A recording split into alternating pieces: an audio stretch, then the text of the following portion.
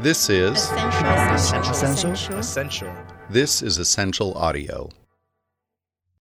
Before we get started, just a reminder that the 2022 WARC Awards for Effectiveness are now open for entries. Entry is free, and for full details, you can visit warc.com. Now let's get to the episode.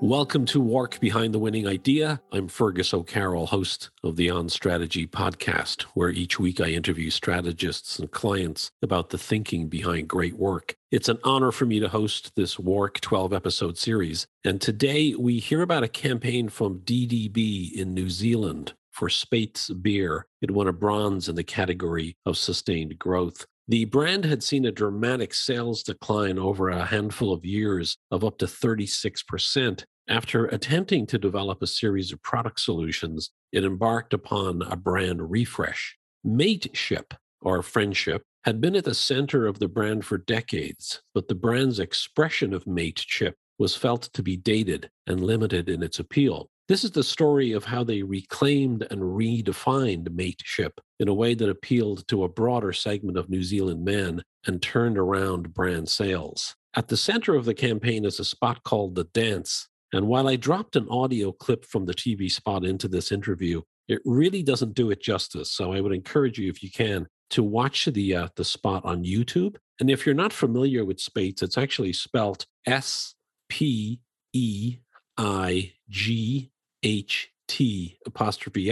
That's SPEIGHT''S. And the spot is called The Dance. It's actually a wonderful piece of film. I think it's about 3 or 4 minutes long.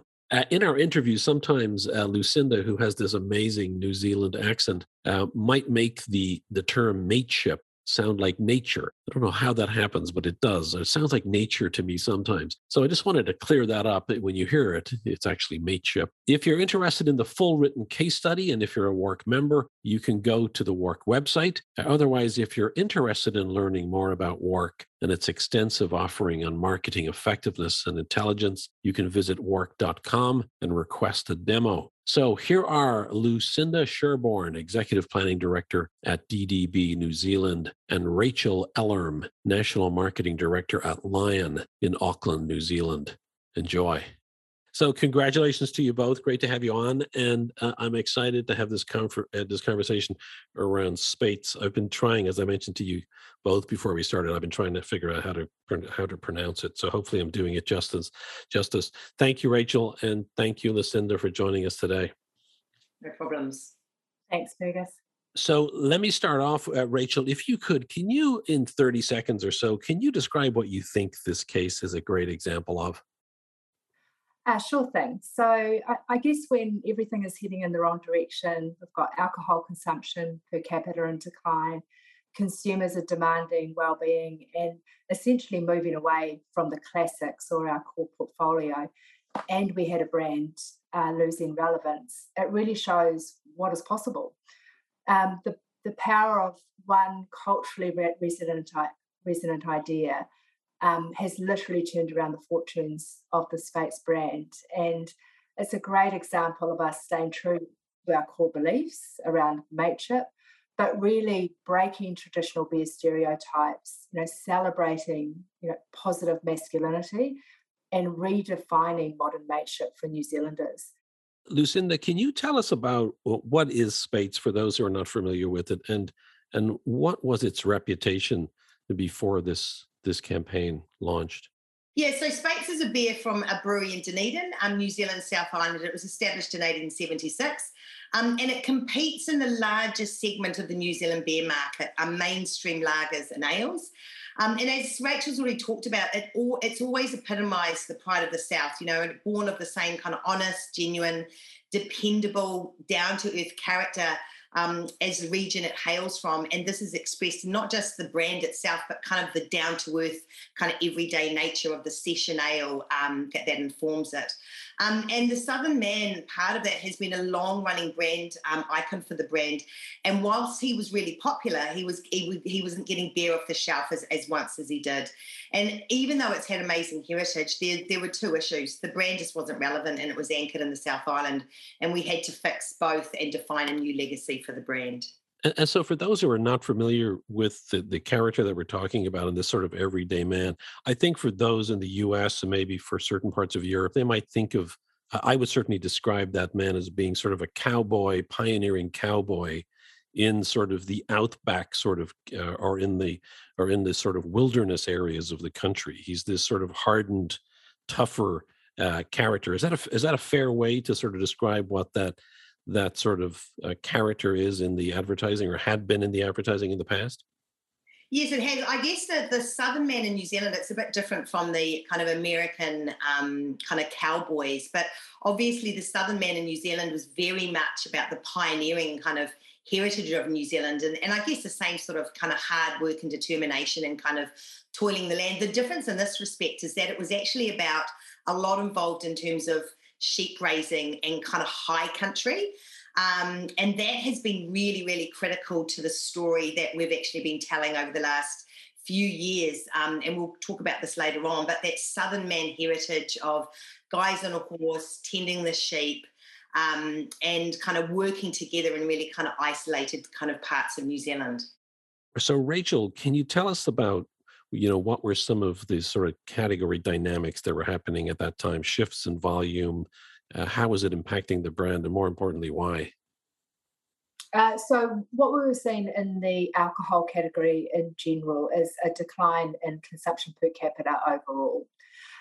Within beer itself, which is of course a subsegment of alcohol, the penetration of mainstream beer, so largely our ales, was declining. And what we were seeing from a consumer perspective was a shift into well-being, so either low alcohol, low carb, low sugar, and premium, so a premiumization of the category, and also a shift into craft. So in New Zealand, little known fact, but New Zealand has the highest number of craft breweries by cap in the world. So we're seeing a lot of penetration of smaller craft breweries, and they were stealing share from our classics portfolio. So that's generally our ales and lagers. So overall, between 2011 and 2015, the consumption of mainstream beer in New Zealand had fallen by about 17%. And to top that off, Speight's has one of the highest shares within this segment, and we were falling behind even the category growth. So between that same time frame, we declined by 36%. So why? Well, partly that was because of consumer and where the consumer was heading in category. And secondly, we had a brand issue, and that was around the relevance and how do we make this brand that was anchored in the South relevant across all of New Zealand and culturally relevant of today. So my understanding is that there were attempts to try and develop product solutions to this challenge, but my understanding from reading the case is that they didn't really solve the decline, which is a very pointed way of saying that this was fundamentally, at the end of the day, a brand challenge, right? Yeah, I think we definitely started where it seemed most obvious, which was innovation. So how do we extend the portfolio to drive relevance and go where the consumers were? We embarked on an innovation journey which had us doing some craft SKUs, some mid-strength ales, and then a flavoured Summit Lager. And even then, you're right, Fergus, the Speight's volume was still free-falling. So we knew that we hadn't cracked it. And what that meant was that it really pointed to a formula which was and. So both strengthen our brand relevance and do innovation at the same time. And we needed to do both because doing one or the other wasn't turning around the trademark. So, Lucinda, there's an initial conversation at some point. What is the conversation, and what's the brief that the client puts in front of you?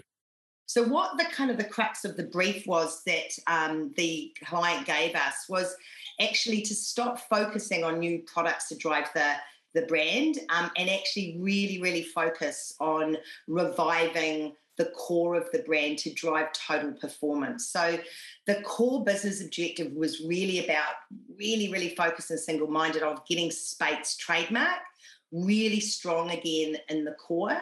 And as Rachel said, we just couldn't keep driving that innovation, and it was about building on and. So that was the core. So what is and? The and is the both culturally relevant communications and single-minded innovation. Okay, got you.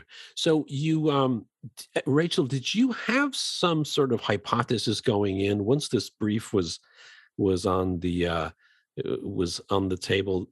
Did you go into that sort of briefing to the agency with some initial ideas of what you thought might be a solution, or was it sort of a clean sheet of paper that everybody could start to rebuild from? I think, well, actually, Fergus, I wasn't there. It wasn't my watch when it was initially briefed in, but I will answer that on behalf of the team. I think the brief that went in was that we had to remain true to Speight's core values and beliefs, but express mateship in a different way that was relevant to the new generation of drinkers.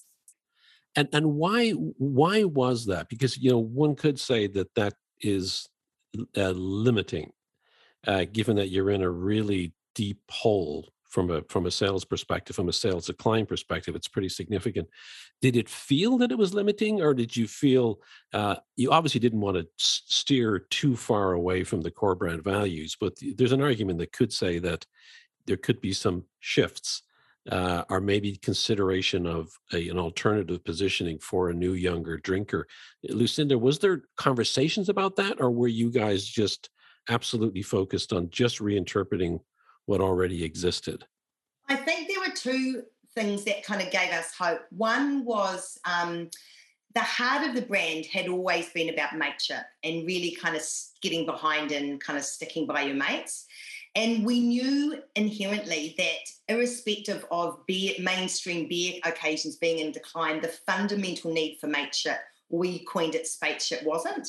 So we felt really confident that the core of the brand was actually really powerful. It's like Rachel was saying, we needed to find a new way of expressing of it. The other thing about the brand to date, and it kind of comes back to the historical comms platform in terms of how the brand had been expressing itself over time, that it had always expressed its masculinity and its mateship through very physical deeds, and actually kind of this sort of stoic, silent, kind of my actions will say kind of how much I care for you versus actually kind of expressing it on a more emotional level. And I guess so the key was how to express that was doing it in a way that actually was taking it very much from just physical deeds to emotional ones. So that was one of the key pivots on the brief at the time that we actually got from the clients. So how do we actually take the deeds that the brand had always defined itself on in terms of mateship and find a new way of expressing them, a much more emotional way and a much more way that was based on values versus sort of shoulder to shoulder kind of masculine bonding. Yeah, I love that, Rachel. Do you guys have, Rachel, do you have planners inside at Lion at your company? Because I love the fact that you guys sort of brought that initial cultural observation about the possibility of updating mateship.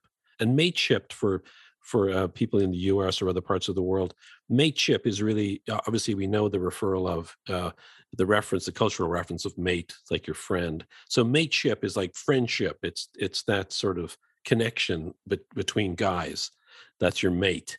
And so I'm super curious about that sort of cultural observation. Did that come from the marketing team at the time, or were you guys doing your own primary research that helped uncover that? And I think it'd be fair to say that we identified that we needed to evolve, but we didn't know how. So no, we don't have creative planners in the marketing team for Lion. We were working with DDB and Luce in the team. It's probably worth just touching on, Luce, the research that you did to figure out the how and the insight that we were going to latch on to for the dance. Yeah. So I think I think from a planning perspective, there are a number of different aspects that we looked at in terms of the process and kind of really unlocking how do we reframe this mateship and this kind of creating a new masculinity around the brand. The first thing that we did this quite extensive cultural deep dive, doing a lot of cultural trend analysis, also kind of balanced with cultural qualitative research around the changing nature of mateship, just genuinely, and also New Zealand masculinity. So that was a balance of macro social trends and emerging cultural themes around mateship, just at a kind of even at a global level. And then we took that down to a much more micro national level to look at it through the lens of New Zealand masculinity. And how did you do that, Lucinda? I mean, tactically and methodology, how was that achieved? Because I love that. I'd love to learn a little bit more. And I know people are curious about how did you get to those core issues? Was it engagement with your target audience, with these younger men, or was it sort of a psychologist's or an academic point of view of what might be changing in culture? It was actually both. And in actual fact, it was quite a simple, intuitive. But ultimately, the bulk of it actually, before we actually even started talking to consumers and our kind of drinkers, was actually quite classic academic, sort of desk research-based kind of, psychological and, cultural trend and societal trend stuff in terms of just genuinely that changing nature of masculinity and the role of mateship within it. So it was a balance of both.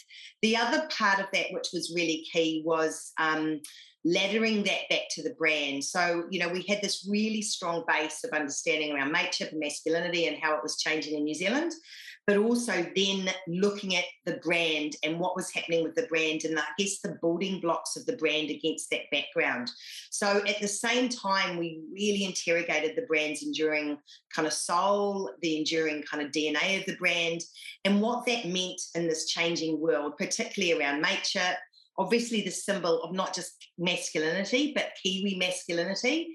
And like we talked about earlier, about the enduring values of Speight's as the reward of, it's always been the reward of doing what's right, helping your mates, and just those really good to honor Southern values of dependability, kind of strength, goodness, and loyalty and generosity. So it was a balance of those two sides of the equation. So did you know, Rachel, do you think the team back then, and when you look at that in retrospect, did you guys know immediately that you were onto something when Lucinda and the crew kind of came back with perspectives? Or did it require a couple of back and forth meetings to sort of shape it to exactly where you wanted it to be? I think we knew, and because it's grounded in a human truth. And the thing that I love the most about Speight's is what it stands for, and it's really straightforward. It is men helping men be better men, and that's not only expressed in the dance; it's expressed in other things we do, partnerships that we support. And when you have that to hold on to, when the ideas start coming through, you know that you're onto something magic. And that, when we talk about, masculinity in New Zealand and, the ideas that come out of that, and the way that it's expressed, that's when you start getting those goosebump moments. And I think that's what the dance, ultimately did when the creative direction started coming through. So men helping men be better men. Terrific. Love that. Was that prior to this campaign? Has that always been sort of a value for the brand, or a sort of an expression of the brand, or was that developed as part of this new campaign? Interestingly, I think the notion of mates helping mates was always, absolutely kind of sacrosanct to the brand and part of its kind of enduring DNA. I think the actual phrase was coined post where we got to with dance, and really about the bigger role that Speight's as a brand plays, not just in terms of sociability in the mateship front, but a bigger view on kind of mateship and the role that a beer brand and a mainstream beer brand can play in New Zealand. And it's just really, really helped distill and really, really understand really what is at the heart of the brand and the real power and magic, kind of around it.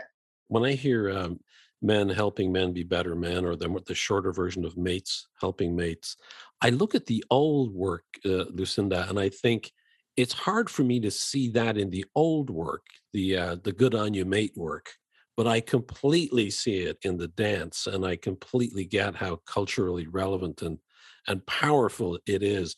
So I'm curious, can you, just because I want to drop in some of the old spots into this audio track here, could you explain or your interpretation of the old campaign? Where were we with, good on you, mate? It's an interesting kind of observation because, again, as you said, it was always about the traditional values of mateship and that willingness to go above and beyond, the lengths you go for a mate. Though how it was expressed with good on you, mate, it was always at the expense of other people. So it was always about genuinely you sticking by your mate and doing what it takes. But doing it in a way where kind of everyone else is excluded. So in the 90s, when we had this campaign, The Southern Men, it was expressed like, putting their mates first, even friends. And there was a really, really great example of that, the Speight's Darestalker ball, in which a man's offered 2 ball tickets from a woman who's hoping to be taken on a date. However, the man that's a takes great both spot. tickets. Yeah. However, the man takes both tickets, kind of one for him and his mate.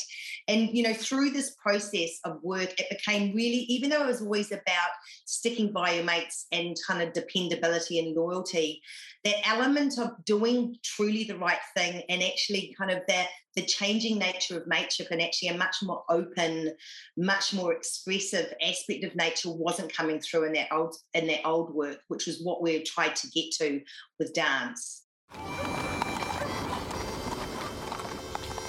You going to the Darestalkers ball this year? Hadn't planned on it. I've got a live band. Spot prizes. Mrs. McConnell's making a venison pie for the supper. Oh, yeah? They've got Speight's on tap all night and a late licence. She makes a fair game pie, does Mrs. McConnell. That right? I've got 2 tickets. Tell you what, it's on me. Fair enough.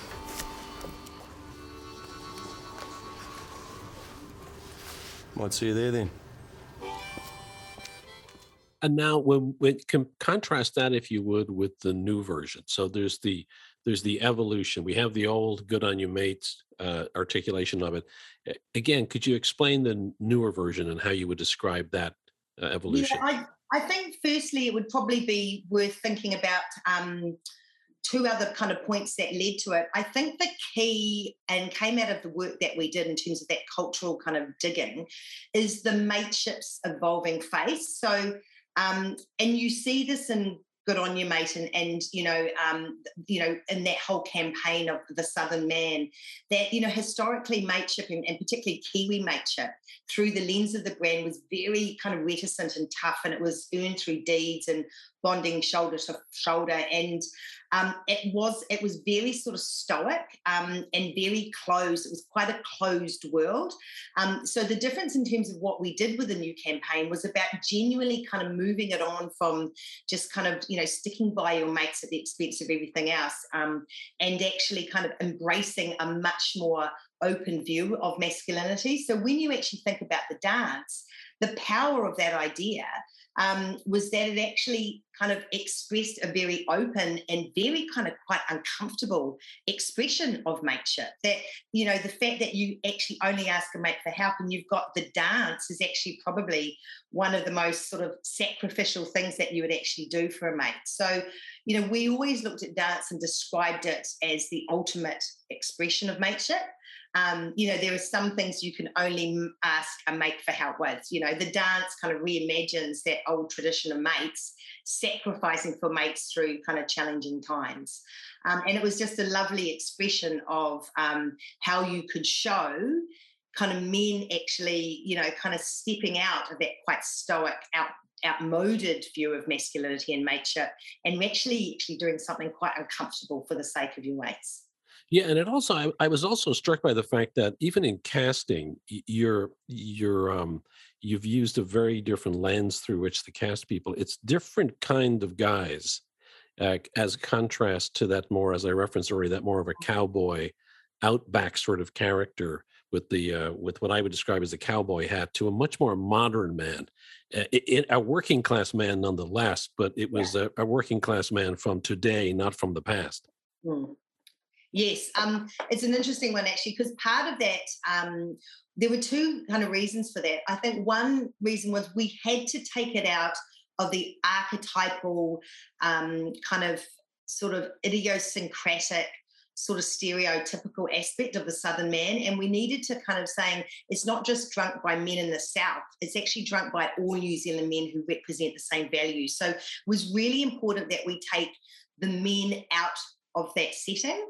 Secondly, we needed to create a new status around these men, the everyday, good, honest, dependable kind of working guy that people could relate to. So in the past, when people associated kind of, characters and masculinity with Speight's, it was really strong, really powerful, really kind of, heroic men. So we needed to make them feel a lot more approachable, a lot more everyday, and a lot like kind of my mates. So that was the key shift. And as you can see in the ad, there's a whole mix of different types. They're not perfect, but they're very, very good people, and they're strong in themselves, not physically strong, but strong in terms of that sense of character and support for each other.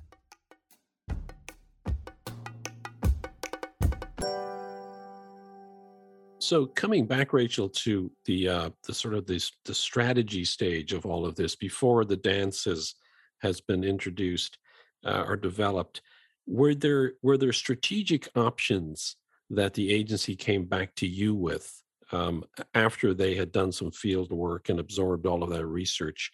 And can you share maybe one or two other things that were maybe talked about and considered, but ultimately didn't feel right? Yes, sure. So the core strategic recommendation that DDB came back with was around turning our weakness into a strength. So as New Zealand's most iconic masculine of bears, what we knew was that if anyone can make it okay for guys to express, friendship emotionally and vulnerable, then it's Speight's. So the core strategic recommendation was around, heralding in a new era of Kiwi mateship. I think there were other ideas on the table. There was one that was, interesting and powerful. It told the story of mateship through man's best friend, a beloved dog and companion. And the story was essentially about, a group of friends giving a furry friend the best day ever.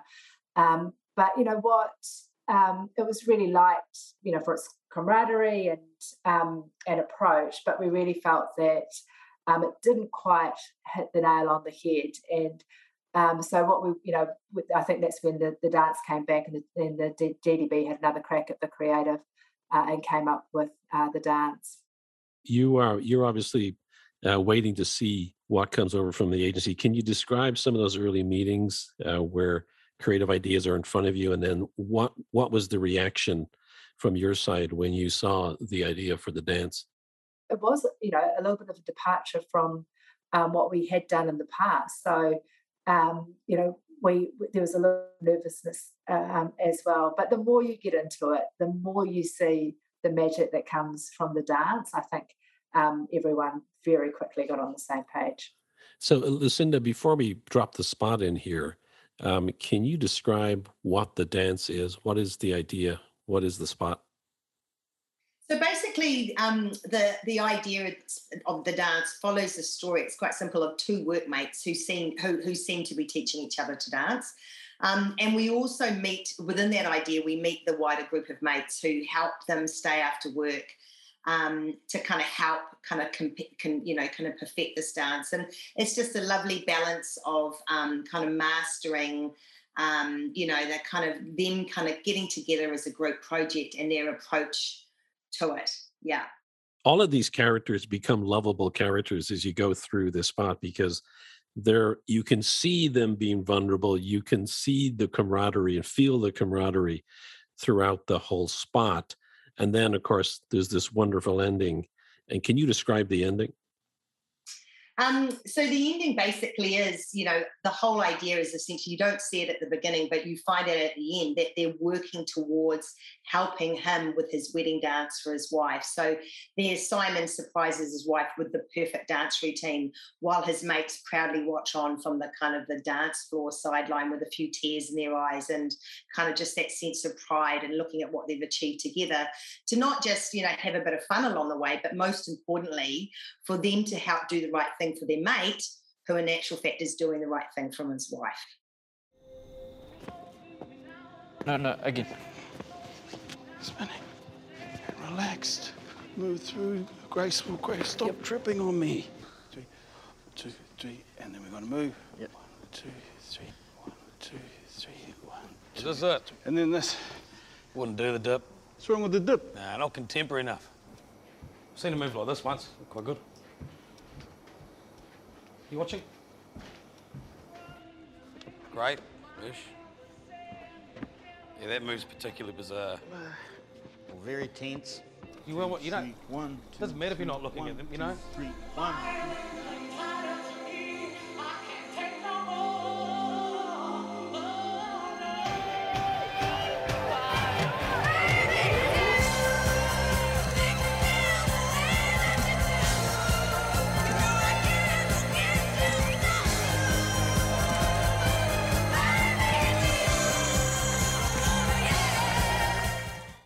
Yeah, it's a beautiful spot. Rachel, what was your reaction as you guys probably went through casting and through? Did you test the spot at all? Yeah, I guess we did. We used System 1 research for our testing, and originally it didn't test that well, and so it scored a 1. So System 1 is on a rating of 1 to 5.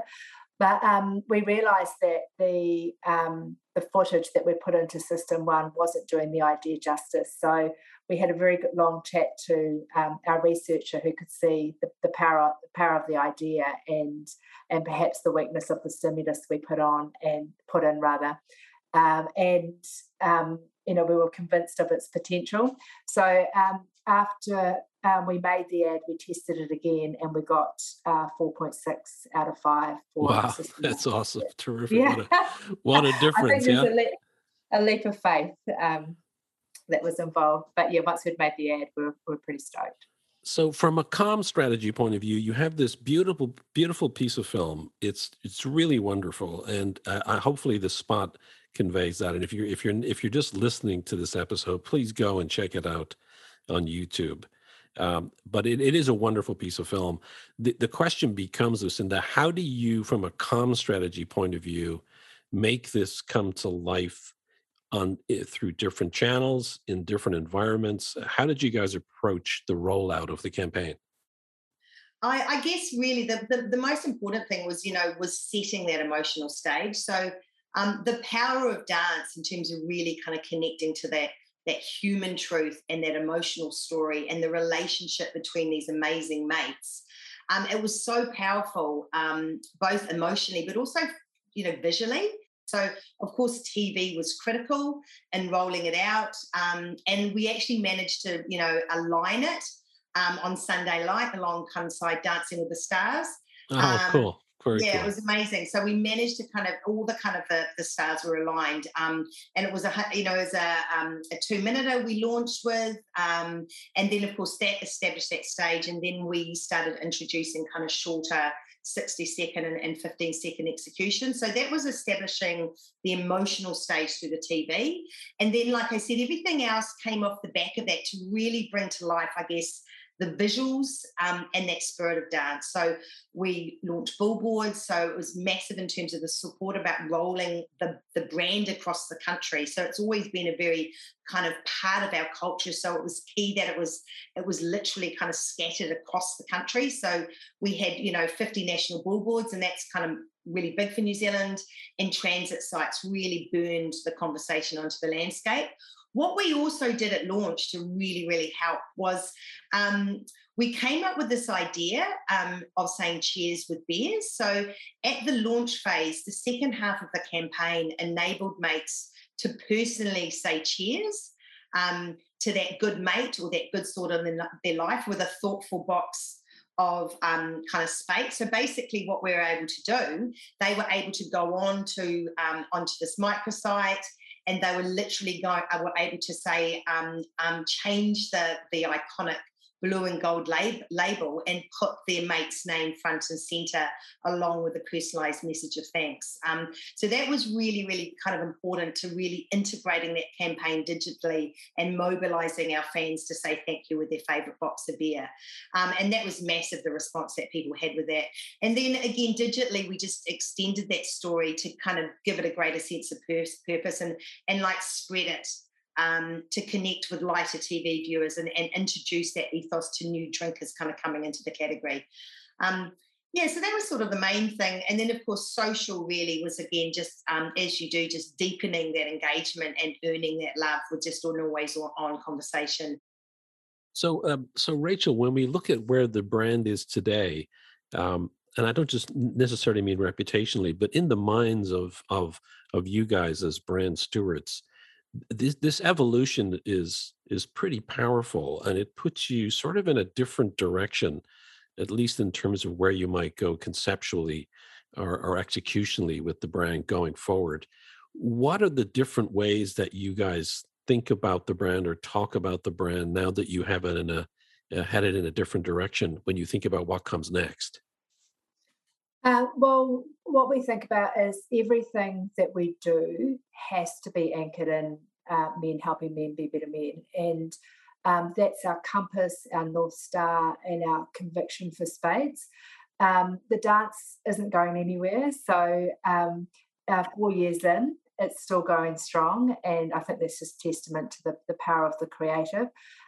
What we are now figuring out is how we express that across our sub-brands.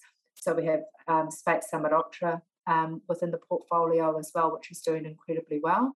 So, Lucinda, what do you think? What do you think is next, or what sort of opportunities does this open up for the brand now? I think the part of that where we got to with this sort of sense of kind of men being, helping men be better men, was this notion of a brand that doesn't just reward mateship and be the beer for kind of good men. It's about kind of taking a higher stand in society and having a bigger view on the world. So we talk about a brand that's not just honouring good mates, but honouring good men.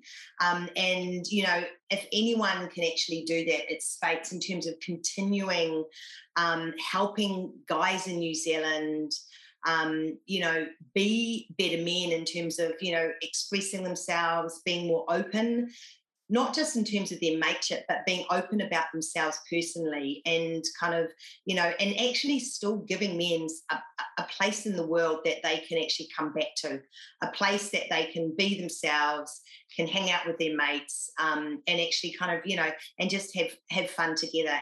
So obviously we are on a work podcast. So work not only enjoys great ideas, but is really all about effectiveness and performance. So I'd love to close out here with a conversation about results. Can you guys share what the outcomes have been from the campaign, both in terms of brand KPIs and business KPIs? I don't know which one of you would like to start. Do you want me to talk, Rachel, about the creative impact and you talk about the business impact? Yeah. So I think from a creative perspective, and having worked on a lot of brands and, kind of trying to solve lots of challenges through creative and brands over a number of years, I'm feel incredibly proud and privileged to be part of this process and genuinely to see the results that we've achieved. It's just incredible to think that 4 years on, the show's actually still going. And it just proves the incredible impact of just one kind of culturally epic idea. So as soon as it was launched, the creative impact on the brand and the country was epic. And even 4 years in, it's as strong as ever. So from day one, it blew other beer brands out of the water. And is this the same spot that's been running for 4 years? The same one spot. Wow. Yeah. So, and again, like last year, we actually stopped measuring a lot of the brand metrics because they were just not changing. So firstly, from day one, it just blew kind of other brands out of the water in terms of ad awareness. Like, so over half of New Zealanders, within a few weeks claimed to have seen that campaign. And even more kind of last year. So, and now in Dance's 4th year, it's still above the norm in terms of kind of advertising awareness. But most importantly, it changed people's perceptions and feelings towards space. So before Dance, all the brand metrics were, kind of trending down, and people were incredibly disengaged with the brand. But this almost changed overnight in terms of this uplift and people increasingly feeling that, Speight's is a brand for them, talking about it, kind of, genuinely connecting to it as a brand that they related to, that they understood, that understood them. And I guess most importantly, before kind of Rachel kicks in, going back to the kind of the age-old challenge that we were facing, how do we take, which is a kind of an old New Zealand, very masculine brand associated with beer, associated with nature, and actually kind of make it relevant? And, all the outtakes in terms of message outtakes over the years prove that a really masculine kind of mainstream beer brand can actually evolve with culture. How about the business metrics, Rachel? Well, the results continue to be amazing. When Dance kicked off, it jump-started the total trademark. Year on year, Speight's has outperformed the category. And from 2018, we grew by 5%, 2019, just under 7%, 2020, 14%. Last year, we became the number 1 beer brand in New Zealand by volume, toppling the market leader, which we're all incredibly proud of. And this year, we're still continuing the growth trajectory, even with some of the impacts with COVID. And some of our channels are closing with lockdowns, etc. And I guess, one of the most important stats is our ROI. So for what we invested, for every dollar that we invested, we're sitting around about $5 payback. So we're pretty happy with that. It's terrific. And it's in the category of sustained growth, the WARC Award for Speight's, the Dance campaign. As I mentioned earlier, I encourage everybody to check it out. If you're a member of WARC, you can go to their website and read the detailed written case study, or you can, if you're curious about WARC and the information and the services that it provides in the worlds of effectiveness and insight, you can go to warc.com and you can request the demo. Thank you, Lucinda Sherborne, Executive Planning Director of DDB in New Zealand, and Rachel Ellerm, National Marketing Director at Lion, which is both a brewer and a distributor in Auckland, New Zealand. Thank you both so much for this great campaign, and congratulations on your award. Thank you so much. Thank you. It's been a pleasure. And we'll see everybody on the next episode.